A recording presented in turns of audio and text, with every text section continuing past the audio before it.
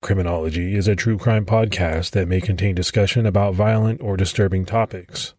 Listener discretion is advised.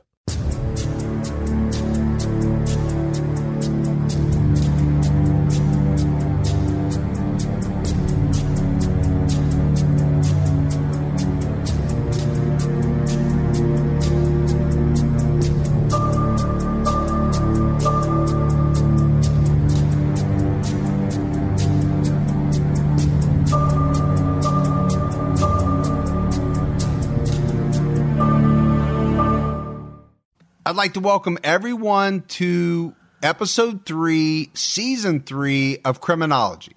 This episode starts the second half of the Ted Bundy story. And man, Morph, there is a lot still to cover in these last couple episodes. And we just want to take a minute to remind you that our book based on season 2 of the podcast, titled Criminology True Crime Podcast Presents The Case of the Golden State Killer, is available for pre-order, and it's due to be released August 29th. You can find it by heading over to our publisher, Wild Blue Press, or by going to Amazon. And I think people are really going to like this more. If it's a departure from the first book that we put out, this is written in true book form. This is not a transcript of the podcast. Now, there's a lot of the same information, but it reads like a true book. All right, Morph, we've got some Patreon shout-outs, so let's give those. We had Wendy Sanders, Oliver Bingham, Harrison Christie, Kevin Burbridge, Donald Cake, Dusty Thorhauer, Mary Lane Lemon, Jamie Gothrow, Eric Towie, Jamie Cuthbertson, Elizabeth Sirk, Nick Maitland, David Nelson, Brian Gimboris, Laurel Knapp, The Minds of Madness, who we both love, Morph. That's a great podcast. If people aren't listening to that, they should be. Tyler and Beck do an amazing job. You know, they also support me, Morph, on True Crime All the Time. I support their podcast on Patreon. It's kind of cool for podcasters to support each other. We had Jennifer Carroll, Tiffany Thompson, Jason Kay, Lynn Meneas, Sarah Parkhurst, and Chris Buckle. Like we always say, Morph, we appreciate all of that support, not only the new people that have chosen to support us, but the people that continue to support us month after month. It's amazing. And it's not just the dollar amount, it's the thought and the time that it takes to just do it. And to the people that haven't been able to or aren't in the position to, just sharing the podcast on social media in different groups, that goes a long ways too. So any way that you can support us, we definitely appreciate it. All right, before we get into episode 3, let's recap where we left off in episode 2 of our Bundy coverage. Ted Bundy's murder spree was starting to unravel. He had been picked out of a lineup by Carol DaRonch, who had escaped from Bundy after he pretended to be a police officer. And although they didn't have him on murder charges, he was facing aggravated kidnapping and attempted criminal assault. And we also discussed how several investigators in the Pacific Northwest, Jerry Thompson, Bob Keppel, Michael Fisher, had compared notes about unsolved murders that they were investigating, and they all thought that Bundy may have been responsible for those. Bundy's aggravated kidnapping trial for Carol DaRonch began in Salt Lake City, Utah on February 23, 1976. Bundy was defended by John O'Connell, a lanky young bearded defense attorney, and prosecuted by David Yoakum. Judge Stuart M. Hansen Jr. presided over the trial. He was known for being a letter-of-the-law judge. Therefore, defense preferred him to preside over Bundy's trial. Due to all the publicity in the Salt Lake City area, Bundy and his defense elected to have no jury and to have a bench trial instead. Judge Hansen would be the only person in the room deciding Ted's fate. Admittedly, Hansen hadn't seen much of the publicity surrounding Bundy's arrest, so the defense team felt he was more likely to be fair. Bundy showed up to court tanned and in good spirits after a short skiing vacation. There was additional security due to the packed courtroom. Both Johnny and Louise Bundy were there to support their son. Debbie Kent's and Melissa Smith's parents were also in attendance. When the courtroom was finally settled, Judge Hanson made sure Bundy voluntarily waived the jury trial and understood that he, as the judge, would be the deciding factor in the case. Bundy understood and waived his right to a jury trial.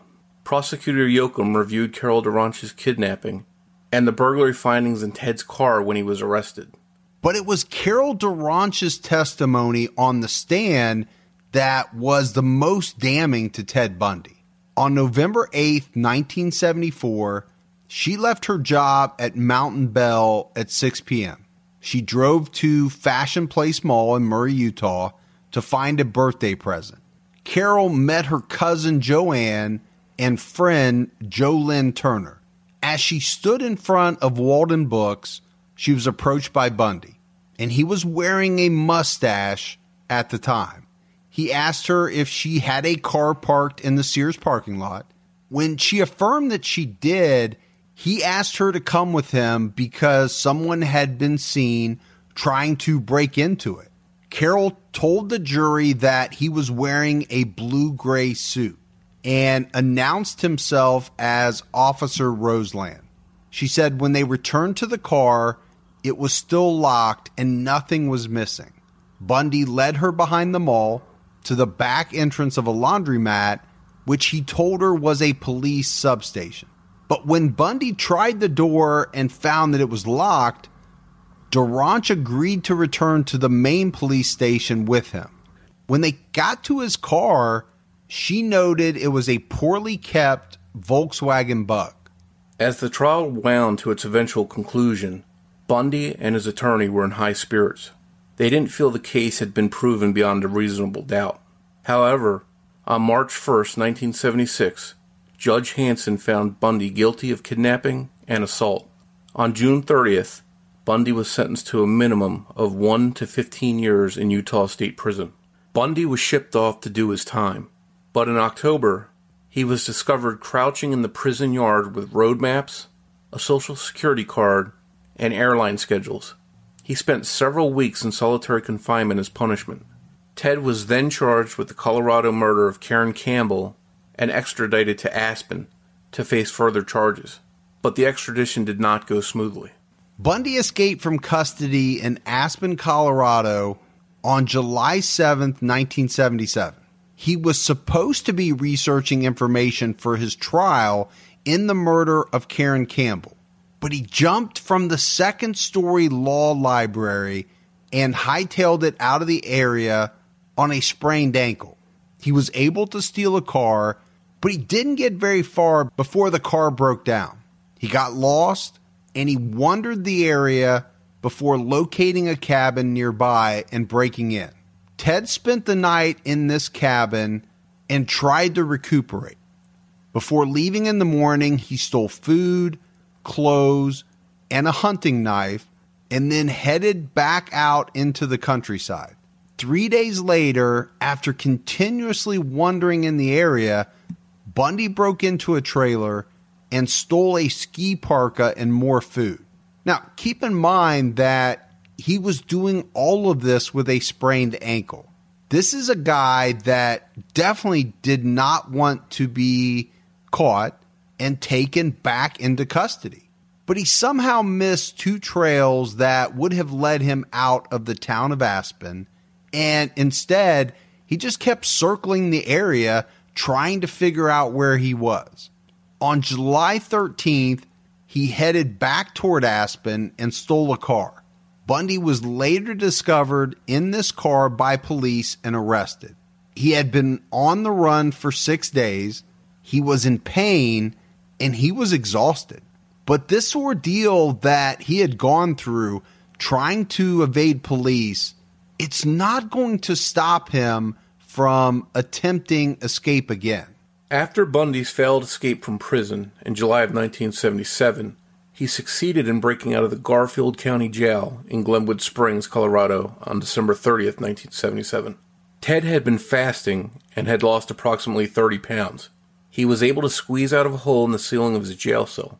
Inmates who were housed near his cell had been telling guards that they could hear someone climbing around above them, but the guards didn't follow up on the tips. Once outside the prison, Bundy hitched a ride to the airport and stole some credit cards to catch a flight to Chicago. After a short trip to Ann Arbor, Michigan, he found his way down to Georgia, then to the sunny state of Florida. And once he got there, it wasn't long before his murderous cravings began to resurface, and he made his way to Tallahassee. Once in Tallahassee, Bundy rented a room in a boarding house using the name Chris Hagen. He stole a television and some other items he felt he needed. He visited a local bar repeatedly and managed to steal several credit cards from patrons at the bar. This bar was very close to Florida State University, and it didn't take Bundy long to notice the attractive young women bustling back and forth from the campus. After a week in Florida, on the night of January 15th, 1978, Bundy entered the Chi Omega sorority house at Florida State University. He entered during the early hours, but he had been watching this area for a while, and he noted that the rear door wasn't locked. And his sole goal that night was to make up for lost time and to kill as many women as possible. Bundy armed himself with a piece of firewood and entered the room of Margaret Bowman. As she slept, he beat her and garroted her with a nylon stocking. Then he went into Lisa Levy's room and beat her, strangled her, tore one of her nipples, left a deep bite impression in her left buttocks, then sexually assaulted her with a hairspray bottle. Bundy found his way into the next bedroom and broke Kathy Kleiner's jaw with the firewood and lacerated her shoulder. Her roommate Karen Chandler was given a concussion while Ted rained down blows on her face. It was later determined that she suffered a broken jaw, a crushed finger, and she was missing teeth. All 4 attacks happened in fewer than 15 minutes, with approximately 30 potential witnesses nearby, who heard nothing. The only person on the premises who noted anything unusual was sorority sister Nita Neary, who had just returned to the house and witnessed a man quickly leaving in the dark.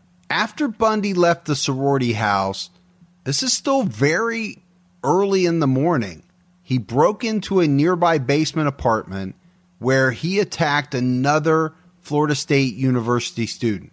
Cheryl Thomas was left with a fractured jaw and skull, a dislocated shoulder, and permanent deafness. And these horrendous injuries would make her unable to follow her dream of becoming a professional dancer. And this was due to the fact that her equilibrium was severely damaged by this attack. Bundy left behind a pantyhose mask on Cheryl's bed. Forensics determined that 2 hairs in the pantyhose were microscopically similar to Bundy's coarse, dark hair. A semen stain was also left on Cheryl's bed. The next month, on February 9th, 1978, Bundy drove to Lake City, Florida in a stolen van. And this is where he lured 12-year-old Kimberly Leach away from her middle school. He savagely raped her in the back of the van and then brutally killed the 12-year-old. Her body was not found until April 7th in a pig shed in Suwannee River State Park. The medical examiner determined she probably died during intercourse. It was also said that she had, quote, homicidal violence in her neck region. After murdering Leach, Bundy returned to Tallahassee. On February 15, 1978, Bundy was trolling around Pensacola looking for a place to sleep. He pulled into the rear of Oscar's restaurant and kept his lights on. Pensacola police officer David Lee saw him and watched as he slowly pulled out of the parking lot. Lee ran the plate on the car and found it was stolen. Bundy was driving slowly when the officer turned on his blue lights, and a short chase ensued. Finally, the stolen VW Bug came to rest, and Lee exited his patrol car. The officer held Bundy at gunpoint, demanding that Bundy exit the Volkswagen. He had to repeat himself several times before Bundy finally complied. Officer Lee looked at the passenger side of the car and called out to determine if anyone else was in there. As he was putting handcuffs on Bundy, He got distracted, and Bundy kicked his feet out from under him. He struck the officer and took off running. Officer Lee demanded that Bundy stop running and fired a warning shot. Bundy turned around and looked at the cuff on his wrist while continuing to flee. Lee fired his gun again, and Bundy fell face down.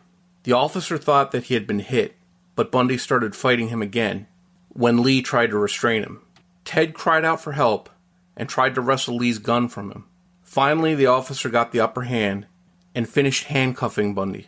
This account is detailed in the book, Ted Bundy, A Visual Timeline. Ted initially refused to tell police his name, but after 3 days, he gave up and admitted he was Ted Bundy. By that point, Florida police had been talking with various departments throughout the U.S. When Washington and Colorado authorities explained who he was, Florida officers finally realized who they had on their hands. The police linked Bundy to the sorority murders. The attorneys representing Mr. Bundy have decided that they do not want another bond hearing, so he will be held without bond. We have received a hold order from Colorado and Salt Lake City, Utah. Bundy is being guarded in a second-floor cell, and last night was taken out for another session with Tallahassee Detective Sergeant Ben Rosar. "We've heard his life story," said Rosar. "He's telling us everything, but what we want to know. I'm holding my breath."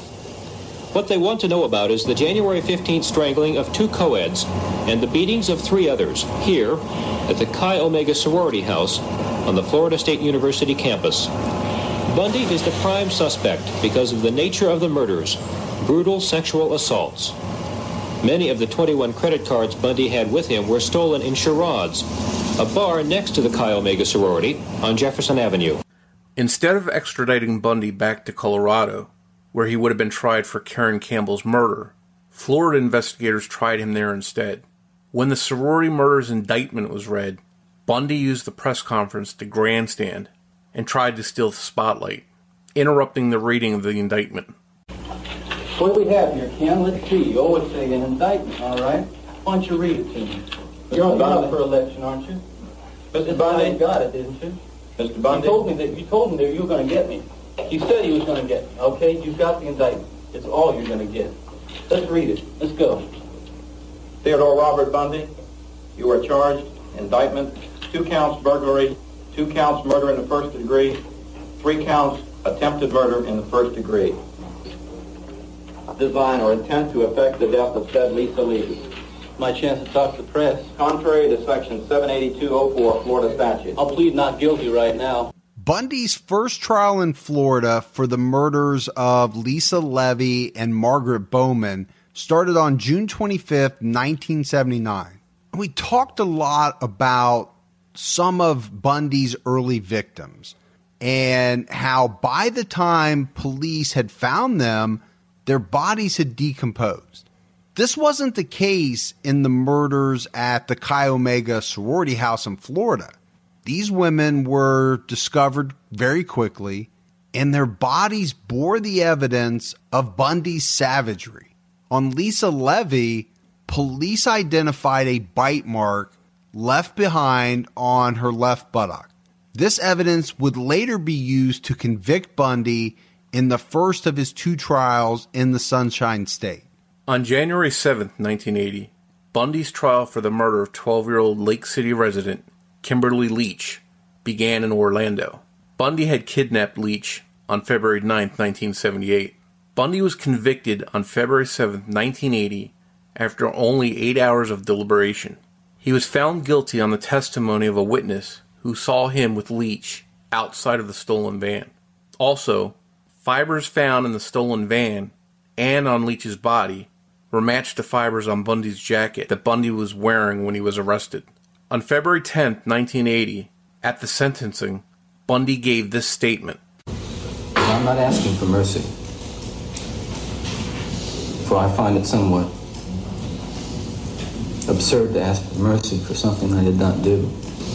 So I will be tortured for and will suffer for and receive the pain for that act. But I will not share the burden. After Bundy's statement to the court, Judge Edward Cowart made one of his own to Bundy. This court, independent of, but in agreement with, the advisory sentence rendered by the jury, does hereby impose the death penalty upon the defendant Theodore Robert Bundy. Then, in an unexpected move, perhaps an afterthought, Cowart stunned the courtroom with some parting words for Bundy. Take care of yourself, young man. Thank you. I say that to you sincerely. Take care of yourself. It's a tragedy for this court to see such a total waste, I think, of humanity that I've experienced in this court. You're a bright young man. You made a good lawyer. I'd love to have you practice in front of me, but you went another way, partner. And Morph, this is one of my favorite lines by a judge to a serial killer. This one has always stuck with me. Ted was sentenced to be executed by electrocution. When the sentence was given, Bundy stood up and shouted, "Tell the jury they were wrong." This is the death sentence that eventually would be carried out, ending Ted Bundy's life. Despite being a convicted murderer and all of the horrid details of what Bundy had done to so many women, Ted Bundy had numerous pen pals and visitors during his time in prison and on death row, and many of them were women. While he was on trial in Florida, women flocked from all over the area and neighboring states just to get a glance at him. During his trial, throngs of young women, long hair, parted in the middle to resemble his victims, came to get a glimpse of the former law student. Despite being present when photographs of Ted's bite mark on the buttock of the victim Lisa Levy were shown, these women still attempted to catch Bundy's eye to see if he would wave at them. And this is something I will never understand, Morph, ever. But nightly updates were shown on the news about Bundy's trial, noting his status as a serial murderer. Each day, the courtroom is filled with spectators drawn by a fascination with Theodore Bundy himself or by the gruesome details of the crimes. Bloodstained pillows, pictures of the murdered co-eds, evidence that the women were sexually abused. What is unusual to see is that many of the onlookers are women, young women, contemporaries of the 5 Florida State sorority sisters who were assaulted in their beds a year and a half ago. Every time he turns around, I kind of get that feeling, oh no, he's going to get me next. But yet you're fascinated by him. Very, very. Every night when I go to bed, I just, I get very scared. I shut my door and lock him, I'm not afraid of him. He just doesn't look like the type to kill somebody. You try to imagine yourself in his place and to see how he's feeling, looking at the pillows with blood stains and everything, if he really did it or not. The trial has drawn women from as far away as Seattle, where Bundy is suspected of other sex murders. Why is this happening? According to one psychiatrist, it is a mixture of fear, intrigue, and in particular, sexual attraction. And so, yes, I do think this is, in an underlying sense, a sexual attraction, using that word very broadly for the moment. But there is no question but what violence does quicken the pulse of many people, and certainly of young women. The young women themselves aren't too sure what it is that attracts them to the trial. Are you a little scared when you look at him? Yes, it scares me to be in the same room with them, but I know there's other people in there, so... Why do you do it? I don't know. Meanwhile, Bundy was receiving bags of letters and postcards from admirers around the country, and he reveled in this attention. In 1978, while Bundy was still on trial for murder, he rekindled a romance with a woman named Carol Boone, an old flame from Washington State. Carol described their first meeting, saying, "I liked Ted immediately. We hit it off well." She moved to Florida to be near him and support him through his trials. Though they were denied marriage by Florida prison officials, the couple found a loophole in an old law on the books. The law dictated if a marriage proposal was made in court, the marriage was legal. When Bundy, who was representing himself at trial, put Carol on the stand as a character witness, he asked her to marry him. Carol, do you want to marry me? Yes. And I want to marry you? Yes. And I do want to marry you. You said you did. Carol accepted Ted's proposal, as crazy as that sounds, and their marriage was now binding. Bundy was legally married to Carol shortly before being convicted of murder. He even fathered a daughter with his wife while on death row, though her whereabouts are currently unknown. Carol decided to end the relationship in 1986. Whether Ted actually loved any of the women in his life is something that we'll never know. Based on what we do know of psychopaths, they're not capable of feeling love the way that most of us do. One thing we can say about Bundy is that women loved him, and he loved their attention towards him. Ted was a murder addict, and it's safe to say the only reason he didn't kill the women around him was so he wouldn't be caught. And we talked in an earlier episode about the fact that Bundy had considered killing Liz, his girlfriend, and her daughter. And while he may have thought about killing Liz's daughter, in late 1981, Ted had a daughter of his own when Carol Boone gave birth, and the couple named the child Rose Bundy.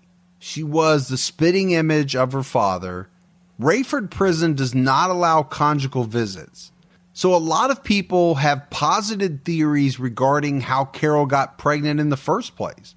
The most popular theory is that Bundy bribed a prison guard who allowed him to have a conjugal visit with his wife, either behind a vending machine or in a bathroom. One plausible theory came from a comment made by a Rayford prison guard who was working in the prison while Bundy was there. He said that Carol may have passed Bundy a condom through a kiss, and he passed it back the same way with his sperm inside it. If this scenario is true, it's even more unbelievable that someone would take these measures to try and conceive a child of a monster like Ted Bundy. It seems strange that Bundy would want to have a family while he was in prison, after having been so reticent to have one in his earlier days. There could be a couple of reasons why he wanted a wife and child. First, he wanted to appear normal to the general public. There was nothing more normal to him than a family. He even told FBI profiler Robert Ressler that he dreamed of having a perfect wife and perfect family before his killing spree began. Another reason was to make himself more sympathetic to those who were planning his execution in Florida. It's ironic that Ted Bundy's child was a girl. Bundy admitted to killing more than 30 women during the time that he murdered. He stole the daughters of a myriad of parents, and here he was, the father to a daughter himself. One can only imagine what life would have been like if Bundy had been free from that point on. Previous to Ted's execution, Carol left him and changed their daughter's name. No one knows if Rose is aware of her parentage, but it's been theorized that she probably knows some of her father's family. It would be hard to keep the secret from her in that situation. Crime writer Ann Rule once noted that the young woman, who would be in her 30s now, was doing well and succeeding in the world. By 1984, still on Florida's death row, Bundy found himself fascinated by the recent murder spree occurring in his home state of Washington. The Green River Killer was actively pursuing sex workers that populated the SeaTac Strip, running between Seattle and Tacoma, Washington. In the early years of his crime spree, the women's bodies were found dumped in and around the Green River. Ted followed the stories on the news and in the paper during the early 80s and made a bold decision. He contacted the Green River Task Force in an effort to help them catch the killer. Presenting himself as a consultant of sorts, Bundy wrote to Seattle detective Bob Keppel, and Keppel could hardly believe what he was reading. The very same detective who worked diligently to put Ted behind bars a decade before was being presented with the idea of Bundy as a resource in catching another serial killer. After making some plans and working out an agenda with Dave Reichert, the lead detective on the Green River Task Force, both men flew to the small town of Stark, where Bundy was on Florida's death row. The idea was simple, to let Bundy talk, and talk he did. If there was anything Ted Bundy loved, it was talking about himself. Bundy shared his theories about the identity of the killer he simply called the Riverman. He suggested having a slasher film festival to draw out the killer so the task force could take pictures of some of the men entering the movie theater.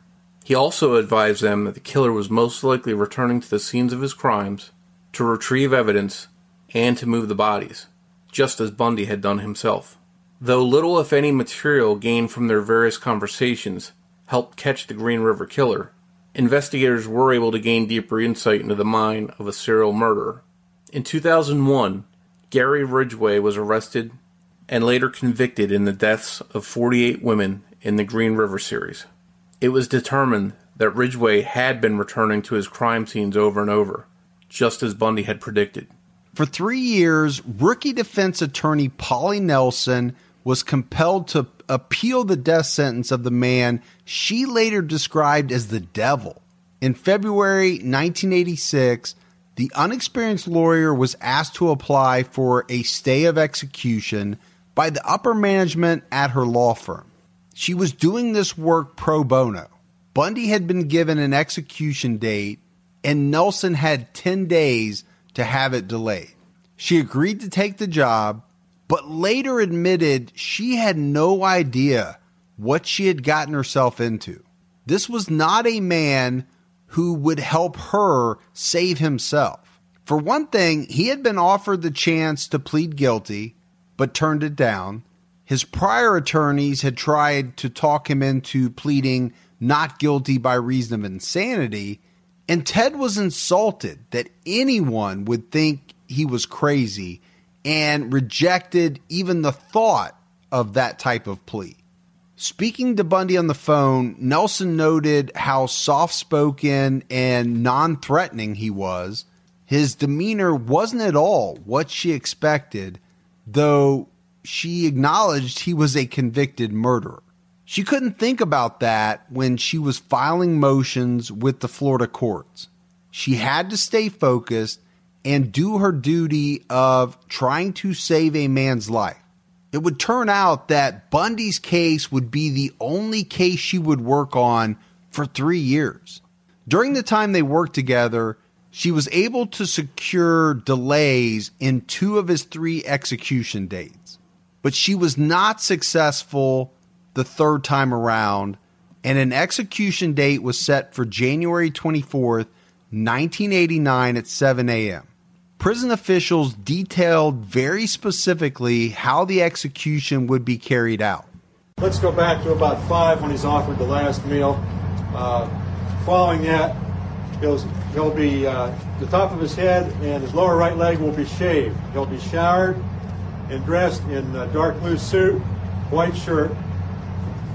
Traditionally, he meets with the superintendent for a few minutes prior to the execution. About 10 minutes to 7, the witnesses will be led into the witness room. There'll be 12 citizen witnesses and 12 media witnesses. Those have already been appointed. At about 1 or 2 minutes prior to 7 o'clock, they'll begin leading him to 30 feet down the hall to the execution chamber. He'll be strapped in, asked if he has any last words. That will be made available, of course, to the people in the witness room. At that point, they'll attach a metal cap and a black veil over his face. The superintendent, Tom Barton, will check by telephone with the governor's office to see if there's any last stays or any reasons why the execution should not be carried out. If not, he will turn, and the executioner, who remains anonymous, will receive a nod from the superintendent. The executioner will then turn the switch. And for a 2-minute cycle of voltage, the execution will be carried out. How much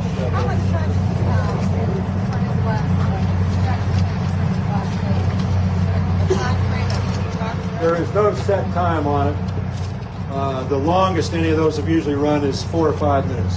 How strong is the voltage? It's 2,000 volts, 14 amps. Could he talk as long as he wants to, though? No, he cannot. There is a time limit? There is a time limit because, as I said, the execution has been set for 7 o'clock. Generally, they're carried out anywhere between 10 and 15 minutes after 7. As is tradition in many countries, in the United States, prisoners on death row can request a last meal before they are executed. In the event that they don't choose a special meal, they're given a standard meal. Each state generally has a limit on the amount of money they will allow for the meal itself. Florida currently allows a $40 limit, and Oklahoma limits it to $15 per meal. Traditionally, the last meal was thought to absolve the executioner of guilt in the death of the criminal. The promise was meant to keep the deceased from haunting the person who put the guilty party to death. And I don't know about you, Mike, but it seems crazy to spend that much time and care to give someone like Ted Bundy a special last meal. It's hard to believe after he took the lives of so many women who never got to choose their last meal. Yeah, I have to agree with you, Morph. You know, covering a lot of different cases and hearing about these brutal killers' last meals, especially before they changed it. You know, it used to be that, you know, some of these people could ask for whatever they wanted. And I never understood that. Ted was scheduled to be executed at 7 a.m. So just before 5 a.m., he was given a medium rare steak, eggs over easy, hash browns, toast, milk, coffee, juice, butter, and jelly. Now, on the scale of last meals, that's not too exorbitant. There have been some, though, that have just blown me away. But he didn't eat this meal, so it went to waste anyway. The night before Bundy was executed, he spoke with his mother twice, who told him, quote, "You'll always be my precious son." He attempted to contact his estranged wife, Carol, but she refused to speak with him. Bundy's cell was only 30 feet away from the prison's electric chair. And that maybe, Morph, was the cause of his loss of appetite. It was also reported that Bundy had been up all night, weeping, crying, and praying. When guards made their way into Bundy's cell to take him to the electric chair, he refused to get up and was visibly upset. After a few moments, he composed himself and cooperated as he made the 30-foot walk to his death. Shortly after Bundy was strapped into the electric chair, he was asked if he had any last words. Bundy addressed his lawyer and his minister and said, "Jim and Fred, I'd like you to give my love to my family and friends." After making his final statement to the 42 witnesses before him, a strap was pulled across his mouth and chin. Then the metal skull cap was bolted into place, and a black hood was pulled over his head. A button was pushed to release 2,000 volts of electricity through Bundy's body. A quick puff of smoke, and the brief scent of burning hair and flesh, and it was over. Ted Bundy was dead. Witnesses recalled, after the fact, the details of the execution. Somewhere around 6:20 or 6:30, the lights in the prison went off, and that's the sign when they switched to the generator. At some point, they brought Ted in, and he was being supported by the guards. Sort of walked in. And his knees just buckled. I mean, the guards had to hold him up. And then he sort of got his composure back a little bit right after that, and he sat down. They then began to prepare him for the execution, strapping him in. And he looked at everybody in the room, one by one, went through everybody's eyes, trying to see who he knew or who he remembered. And the only person he smiled at was the prosecutor, and it was kind of, "Hi." And then they put the headgear on, put the mask over his face, and executed him. And you see the body tense up like that, and then it sort of loosens up. And then after a little while, it'll tense up again when they hit him with the second jolt of electricity. There is a smell of burning flesh in the room, and just a light wisp of smoke from the leg, as I recall. As far as the eyewitness account goes, Ted Bundy was very shaken when he was brought into the room. He needed assistance. Once he was placed into the chair, they began to put the straps around his ankles and his legs and his waist area. He began to regain his composure. Matter of fact, he made eye contact with quite a few of the witnesses that were in the room and visibly spoke to them. I think those were people that he probably recognized who had served on the case for over 11 years. The only words that he did say at all was the fact that give my love to my family and to my friends, which I found somewhat odd. And the only thing I guess that went through my mind was there were so many family members and friends that would never receive love due to the numbers of people that he did kill. Considering Bundy could have said anything at the end of his life, it's interesting that he expressed only his love to those he knew. This was in opposition to someone like John Wayne Gacy, for example, whose last words were, "Kiss my ass." It seems by the time his third death warrant was issued in 1989, Bundy had run out of steam to fight for his life. He had become complacent and had accepted his inevitable death. And it probably also speaks to Bundy's constant need to be seen as normal in some way. The mask he showed those around him was only ever removed when he killed his victims. Bundy's desire to have outsiders view him as just another regular guy was so strong that even his last words appeared to be something a quote-unquote normal guy would say. The words were calculating and manipulative, even as he was preparing to die. He never consciously let the mask slip. And this was just another example of his desire for control. His own attorney, Polly Nelson, described him as, quote, the very definition of heartless evil. Reminiscent of the rowdy mob carrying pitchforks and fire, pursuing Frankenstein's monster, a crowd of approximately 500 people formed outside of Rayford Prison in Florida, anxiously awaiting word that Bundy was dead. It was almost a party-like atmosphere, the kind of scene you might expect to see from tailgaters at a football game. When Bundy's death was finally announced, the crowd cheered, and some of them shouted, "Burn, Bundy, burn." Others sang, hugged, or banged on frying pans they brought along.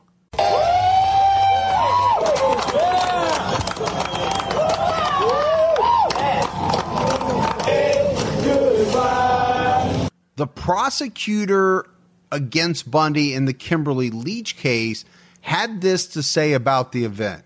The thing that kept going through my mind was the awful crime scene I saw 11 years ago. I kept saying to myself that this is where it started and this is where it ends. Police officers keeping the peace outside of the prison stated they wish they could be the ones flipping the switch. And they commented that they felt no compassion for the killer whatsoever. Jim Sewell, police chief of Gulfport, Florida, said, regardless of what Bundy did, he was still a human being.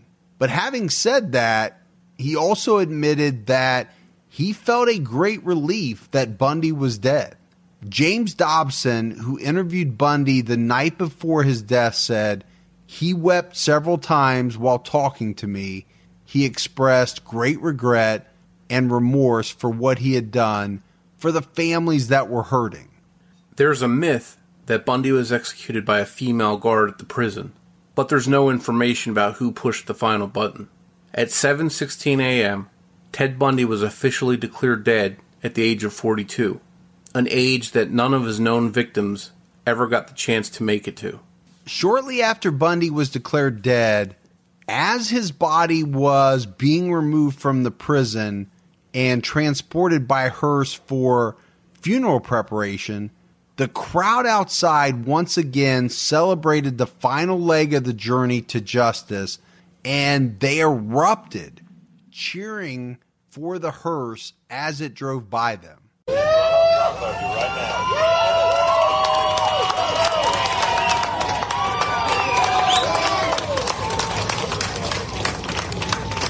Sometime after his execution, photos of Bundy's body post-mortem were released. And in these pictures, you can see, his hair was shaved. He had all types of different marks around the top of his head. It even looked to me, Morph, as though he had some burns on his neck, It almost looked like a cigarette burn. Yeah, the pictures are pretty gruesome, although not overly gory, but they do show the extent of the damage that was done to his skin and head area following the execution. Many people and experts have debated as to whether Bundy ever felt any real guilt or remorse for his actions, or if he merely felt sorry for himself. Guilt is a cognitive or an emotional experience that occurs when a person believes or realizes that he or she has compromised his or her own standards of conduct or has violated a universal moral standard and bears significant responsibility for that violation. Guilt is a feeling that most individuals experience in their lifetime. Most members of society learn to experience vicarious pain while young, and they develop into adults who sympathize with others in pain. By learning this behavior, the idea of harming others through violence starts to feel uncomfortable. That said, it would be unsurprising to learn that Ted Bundy did not experience remorse.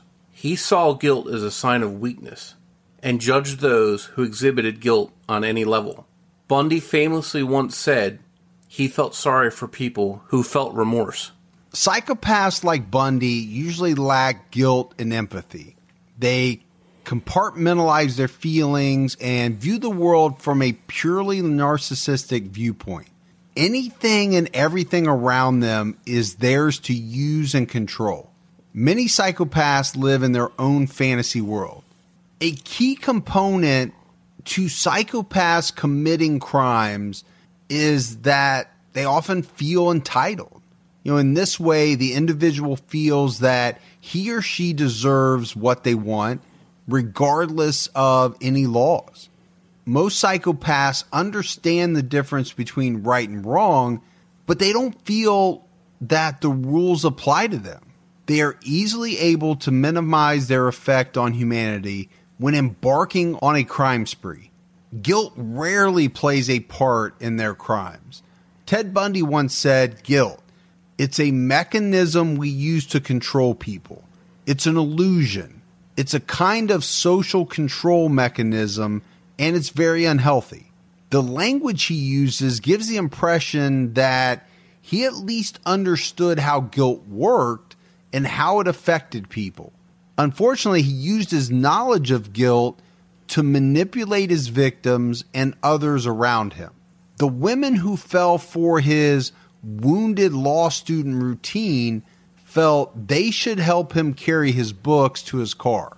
And Bundy knew exactly how to control the situation to benefit his interests and was never hindered by feelings of regret. A lack of empathy combined with superficial charm guaranteed a pool of victims for a sophisticated serial criminal. And we again have to wonder if Bundy's lack of regret or lack of empathy stemmed from events in his childhood. Ted Bundy was a true lust killer.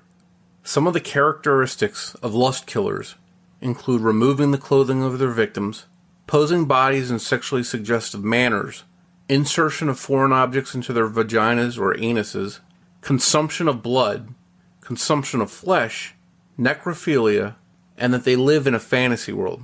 We see many of these features in Bundy, starting with necrophilia. Ted Bundy was an admitted necrophile.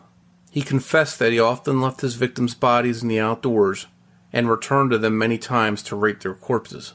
Bundy went back over and over until decomposition and animal activity made it impossible to violate the bodies any longer.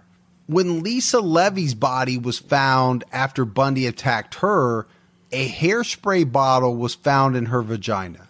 Perhaps Bundy was unable to sustain an erection, or maybe he was in too much of a hurry to rape the young woman.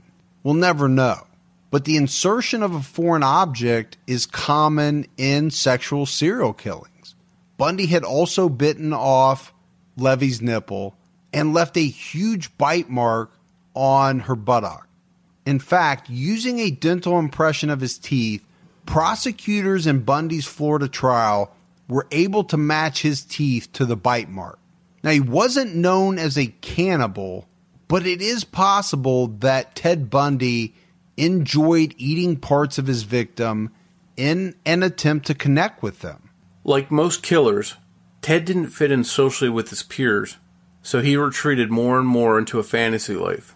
Early in his killing career, he was able to juggle a relationship, a job, and college classes. As time went on, everything in his life suffered, except his life of depravity and murder. Bundy described his fantasy life as marrying his ideal woman, coming home to her after a day of work, and living an ideal family life with her. It's probable that he was trying to live out that fantasy with each victim when he returned to their bodies and spent time with them. Bundy even talked to the women, washed their hair, and applied makeup to them. By this time, his relationship was suffering, and he had dropped out of college. The unfortunate thing about a fantasy is that no matter how good it seems in your head, it's never fully achievable in reality. Ted Bundy was a complicated person, to say the least. He was a consummate narcissist. He was bipolar.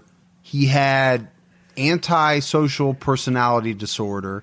And he clearly had no empathy towards his victims. He once told police, "I'm the most cold-hearted son of a bitch you'll ever meet." Bundy was interviewed on the night before his execution by Focus on the Family's Dr. James Dobson. Bundy's crimes and the dangers of pornography were addressed during this conversation. Bundy discussed how pornography forced him down a dark path to murder and mayhem, and their interaction gives the public a rare chance to see beneath the carefully constructed mask of a psychopath. This is a lengthy segment, but it's filled with valuable information from Ted Bundy just hours before he was put to death. You know, if I were able to ask you the questions that are being asked out there, one of the most important as you come down to perhaps your final hours, are you thinking about all those victims out there and their families who are so wounded, you know, years later, their lives have not returned to normal. They will never return to normal. Absolutely. Are you carrying that load, that weight? Is the remorse there? Again, I know that people will accuse me of being self-serving, but we're beyond that now. I mean, I'm just telling you how I feel. But through God's help, I've been able to come to the point where much too late, but better late than never, feel the hurt and the pain that I am responsible for. Yes, absolutely. In the past few days, myself and a number of investigators have been talking about unsolved cases, murders that I was involved in. And it's hard to talk about all these years later because it revives in me all those terrible feelings and those thoughts that I have steadfastly and diligently dealt with, I think successfully, with the love of God. And yet it's reopened that, and I felt the pain and I felt the horror again of all that. And I can only hope that those who I've harmed, those who I've caused so much grief, even if they don't believe my expression of sorrow and remorse, will believe what I'm saying now, that there is loose in their towns and their communities people like me today whose dangerous impulses are being fueled day in and day out by violence in the media in its various forms, particularly sexualized violence. And what scares me, and let's come into the present now, because what I'm talking about happened 20, 30 years ago, that is, in my formative stages. And what scares and appalls me, Dr. Dobson, is when I see what's on cable TV, some of the movies, I mean, some of the violence in the movies that come into homes today with stuff that they wouldn't show in X-rated adult theaters 30 years ago. This stuff... The slasher movies that you're talking about. That stuff is, I'm telling you, from personal experience, the most, that is graphic violence on screen, particularly as it gets into the home to children who may be unattended or unaware that they may be a Ted Bundy who has that vulnerability to that predisposition to be influenced by that kind of behavior, by that kind of movie, that kind of violence. There are kids sitting out there switching the TV dial around and come upon these movies late at night, or I don't know when they're on, but they're on, and any kid can watch them. It's scary when I think what would have happened to me if I had seen. I mean, scary enough.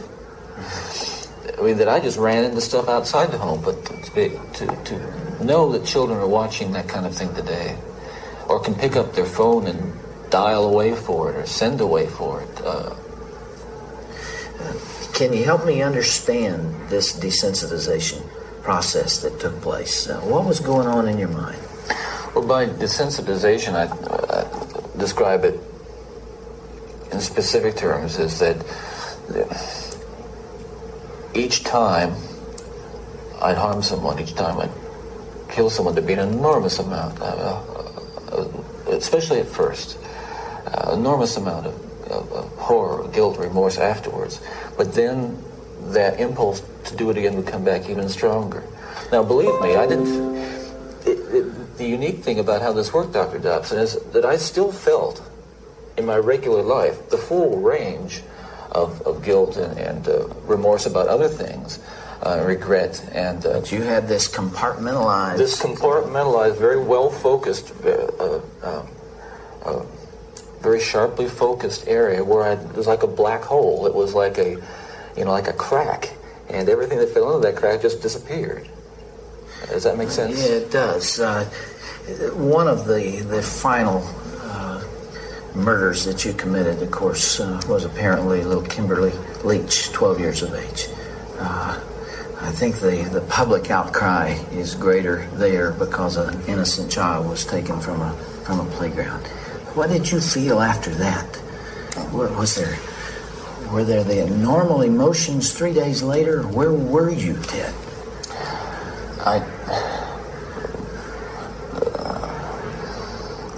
I can't really talk about that right now. That's weird. That's too painful. I would like to be able to convey to you what that experience is like, but I can't. I won't be able to talk about that. Okay.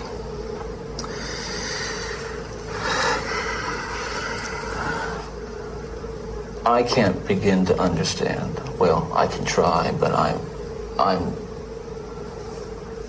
aware that I can't begin to understand the pain that the parents of these children that I have and these young women that I have harmed feel. And I can't restore really much to them, if anything. I won't pretend to, and I don't even expect them to forgive me, and I'm not asking for it. That kind of forgiveness is of God, and if they have it, they have it. If they don't, well, maybe they'll find it someday. Do you deserve the punishment the state has inflicted upon you? That's a very good question, and I'll answer very, very honestly. I don't want to die. I'm not going to kid you. I'll kid you not. I deserve certainly the most extreme punishment society has, and I think society deserves to be protected from me and from others like me. That's for sure. I think what I hope will come of our discussion is I think society deserves to be protected from itself, because as we've been talking, there are forces at loose in this country, particularly, again, this kind of violent pornography, where, on the one hand, well-meaning, decent people will condemn behavior of a Ted Bundy while they're walking past a magazine rack full of the very kinds of things that send young kids down the road to be Ted Bundys. That's the irony. We're talking here not just about more. What I'm talking about is going beyond retribution, which is what people want with me. Going beyond retribution and punishment, because there is no way in the world that killing me is going to restore those beautiful children to their parents and correct and soothe the pain. But I'll tell you, there are lots of other kids playing in streets around this country today who are going to be dead tomorrow and the next day and the next day and next month, because other young people are reading the kinds of things and seeing the kinds of things that are available in the media today. Ted, as you would imagine, there's tremendous cynicism about you on the outside, and I suppose for good reason. I'm not sure that there's anything that you could say that people would believe. Some people would believe. Yeah. And yet, you told me last night, and I've heard this through our mutual friend John Tanner, that you have accepted the forgiveness of Jesus Christ and are a follower and a believer in Him. Do you draw strength from that as you approach these final hours? I do. I can't say that it's going to be being easy. in the valley of the shadow of death is something that I've become all that accustomed to, and that I'm strong and nothing's bothering me. Listen, it's no fun. It gets kind of lonely, and yet I have to remind myself that every one of us will go through this someday, in one way or another, and countless millions who have walked this earth before us have. So this is just an experience which we all share. And, right on. I grew up in a wonderful home with two dedicated and loving parents, one of 5 brothers and sisters. A home where we as children were the focus of my parents' lives, where we regularly attended church, 2 Christian parents who did not drink, they did not smoke, there was no gambling, there was no physical abuse or fighting in the home. I'm not saying this was Leave It to Beaver. It wasn't a perfect home. No, I don't know that such a home exists, but it was a fine, solid Christian home, and nobody, I hope no one will try to take the easy way out and to try to blame or otherwise accuse my family of contributing to this, because I know, and I'm trying to tell you as honestly as I know what happened, and I think this is a message I want to get across. But as a young boy, and I mean a boy of 12 or 13, certainly, that I encountered outside the home again, in the local grocery store, the local drugstore, the softcore pornography, what people call softcore. But as I think I explained to you last night, Dr. Dobson, in an anecdote, as young boys do, we explored the back roads and sideways and byways of our neighborhood, and oftentimes people would dump the garbage and whatever they were cleaning out of their house, and from time to time we'd come across pornographic books of a harder nature than more graphic, you might say, more explicit nature than we would encounter, let's say, in your local grocery store. And this also included such things as, let's say, detective magazines and more hard. Those that involve violence. Yes, and and this is something I think I want to emphasize, is the most damaging kinds of pornography. And again, I'm talking from personal experience. Hard, real, personal experience. The most damaging kinds of pornography are those that involve violence and sexual violence, because the wedding of those two forces, as I know only too well, brings about behavior that is just too terrible to describe. Now, walk me through that. What was going on in your mind at that time? Okay, before we go any further, we're talking about having reached the point, or a gray area that surrounded that point over a course of You don't remember of years. How long that was? was? I would say a couple of years. And what I was dealing with there were very strong inhibitions against criminal behavior or violent behavior that had been conditioned into me, bred into me, in my environment, in my neighborhood, in my church, in my school. things which said, no, this is wrong. I mean, even to think of it is wrong, but certainly to do it is wrong. And I'm on that edge, and you might say, the last vestiges of restraint, the barriers to actually doing something were being tested constantly and assailed through the kind of fantasy life that was fueled largely by pornography. Do you remember what pushed you over that edge? Do you remember the decision to go for it? Do you remember where you decided to throw caution to the wind? Again, when you say pushed, I know what you're saying. I don't want to infer again. I understand that. That I was some helpless kind of a victim, and yet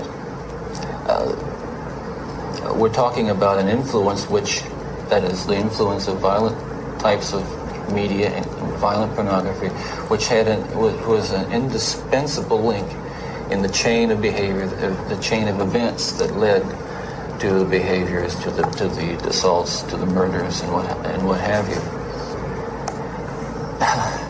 It's a very difficult thing to describe.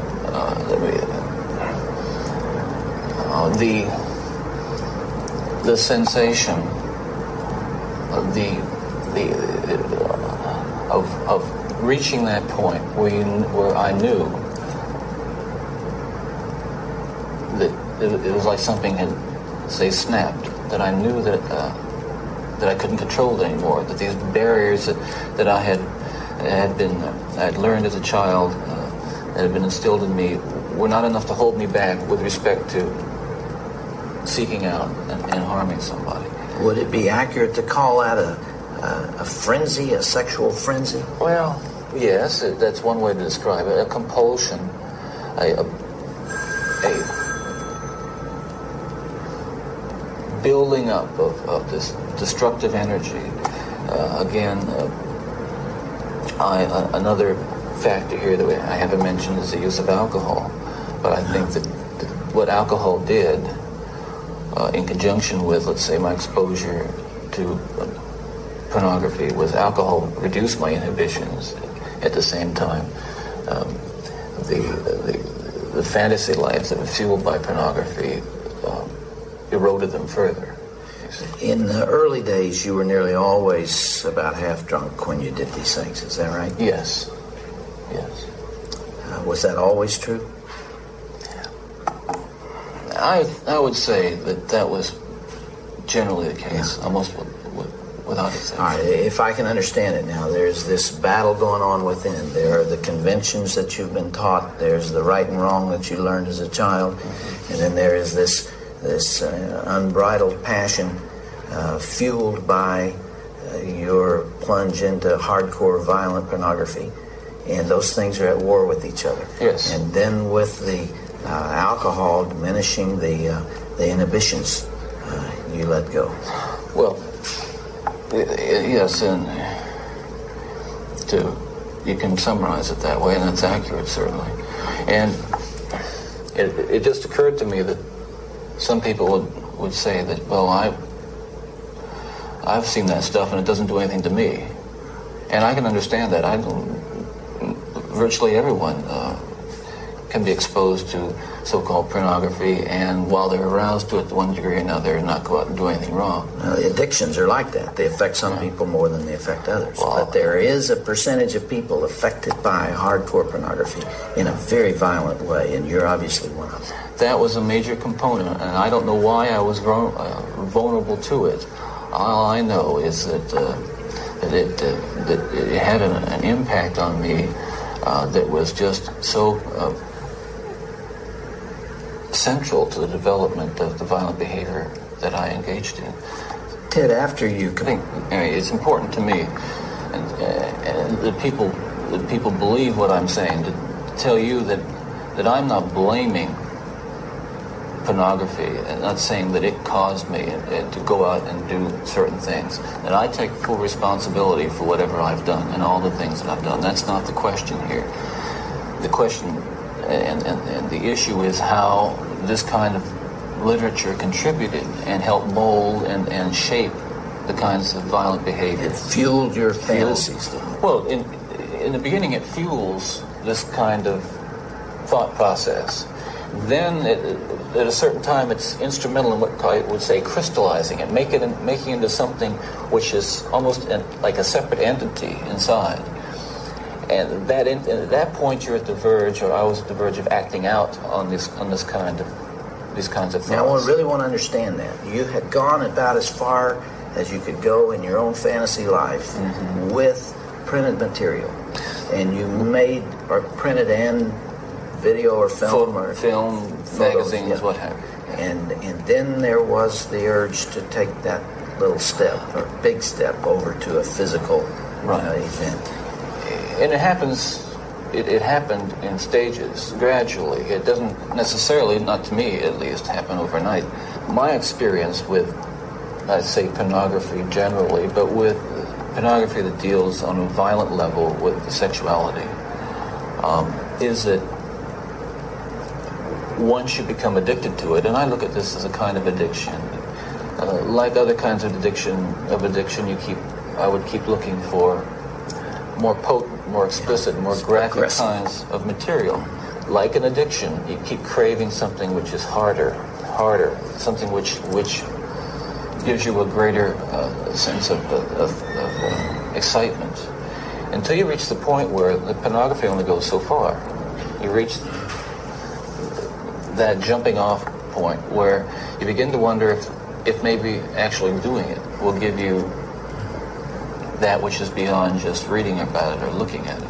How long did you stay at that point before you actually assaulted someone?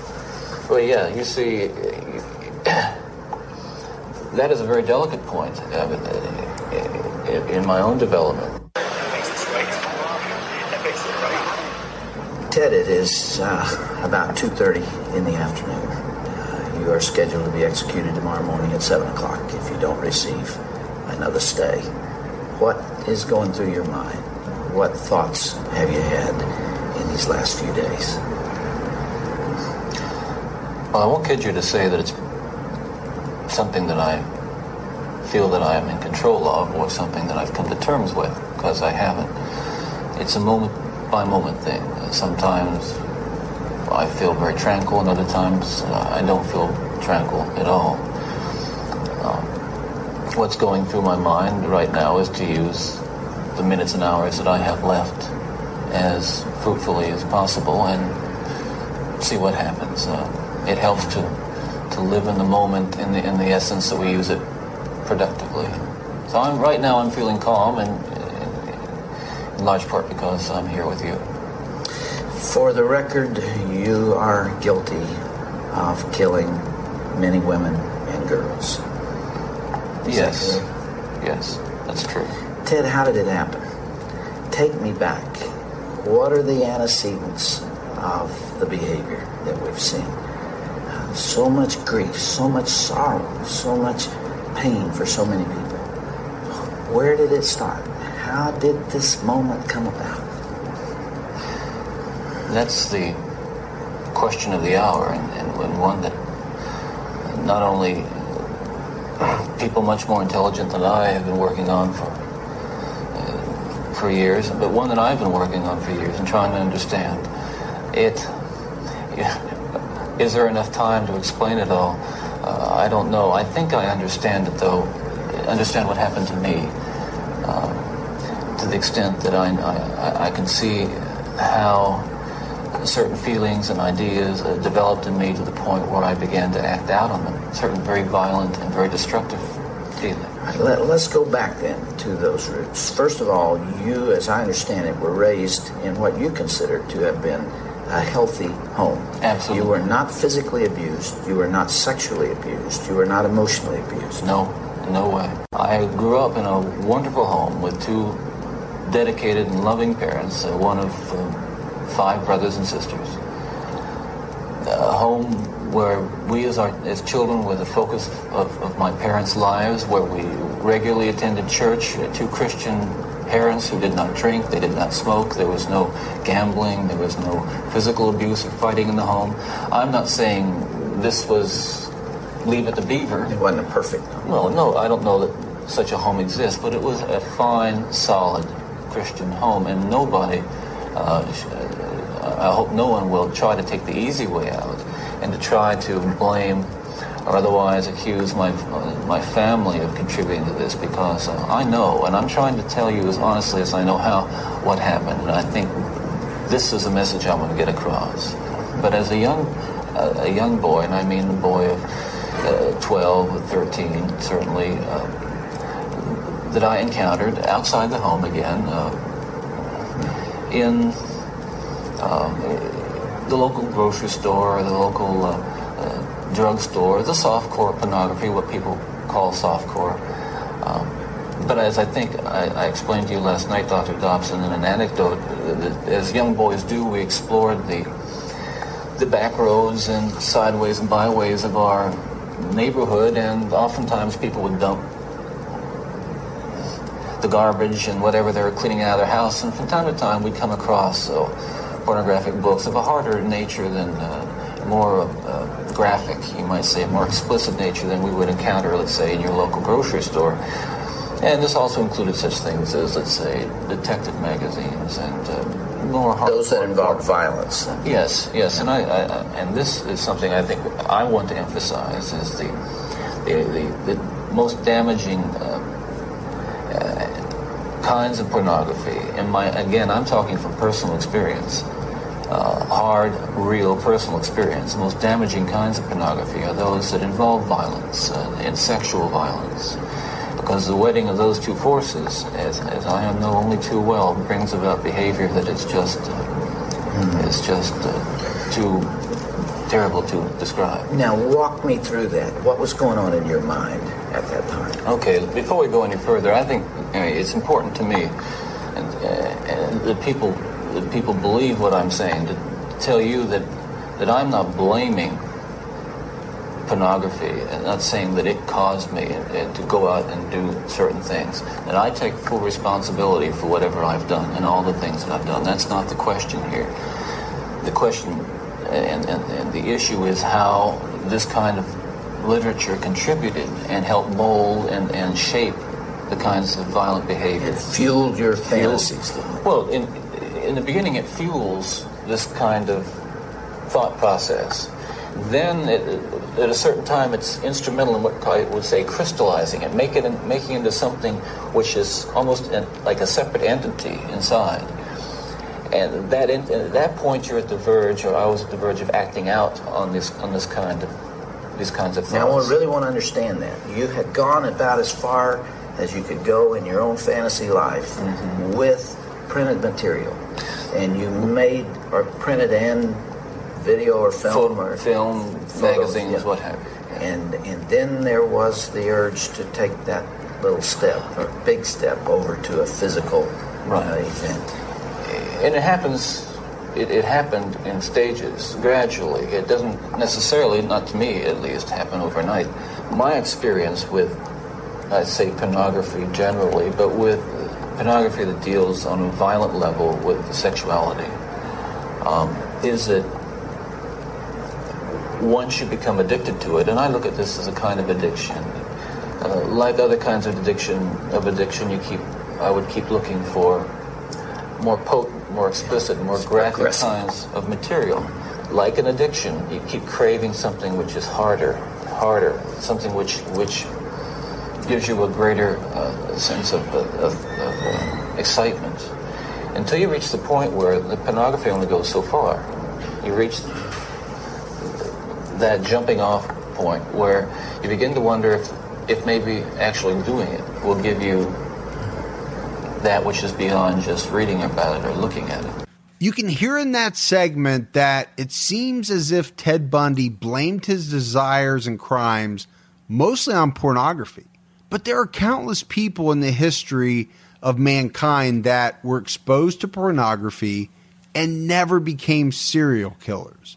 So it may have helped fuel Bundy's crimes, but you cannot solely blame it for what he did to so many women. Hidden behind a carefully constructed facade, handsome young Ted was on the surface a joy to his neighbors and family members. He especially had a way with women. Many older female neighbors were charmed by him and let him borrow their cars or gave him money when he needed it. While watching him in videos or viewing pictures of him, it's easy to see how he could wrap members of his community around his finger. He was handsome and intelligent. He continually impressed local businessmen who thought he was a shoo-in as the next big attorney in the Seattle area. Utah Detective Jerry Thompson once described his mastery of persuasion by quipping, "He could sell you a dead horse." However, underneath it all, he was a man obsessed with murder and violence, and that's what made Ted Bundy so dangerous. Unfortunately, those around him would find out about his predilections far too late. On January 4th, 1974, Ted Bundy's violent rampage began in the Pacific Northwest. He no longer held back his contempt for women, nor did he tamp down his sexual appetite. He brutalized his prey through decapitation and necrophilia, burying some of the bodies and leaving others out in the elements. His crime spree ended the lives of over 30 young women. These were mostly college students throughout the United States, ending in Florida with the murder of a 12-year-old girl. When he was arrested in 1978, after 2 prison escapes from Colorado, he told police, "I'm the most cold-hearted motherfucker as you've ever put your fucking eyes on. I don't give a shit about those people." The monster had been caged, but not his animal instincts. Whether spurred on by pornography or an innate rage toward women, mental illness, or pure evil, the result remains the same. A young man from a working-class family was able to function in society while hiding a completely separate personality from those around him. The only people who saw his true anger were his victims, and they didn't survive the encounter. Ted Bundy was able to blend into society and gain the trust of his victims using his charm and good looks. And as a result, he became one of the deadliest and most infamous serial killers in U.S. history. All right, Morph, this is a good place to wrap up episode 3 of our Ted Bundy season. But we're coming back in episode 4, and we're going to have some in-depth conversations with some of the most knowledgeable and accomplished Ted Bundy authors and researchers to ever dig into the mind and crimes of Ted Bundy. And that includes a conversation with E.J. Hammond, who did so much of the writing and research for this season. She's going to talk about what it's like to be a self-confessed Bundy file. So you don't want to miss the conclusion of our Ted Bundy coverage. Now, if you like the show, please take the time, go out, give us a 5-star rating. This goes a long way towards helping other people find the show. And if you want to find us on social media, we're on Twitter at CriminologyPod, or you can find us on Facebook by searching for Criminology Podcast. You can also join the podcast discussion group on Facebook by searching for Criminology Podcast Discussion and Fans. So we want to thank everyone for listening, and we'll talk to you next week.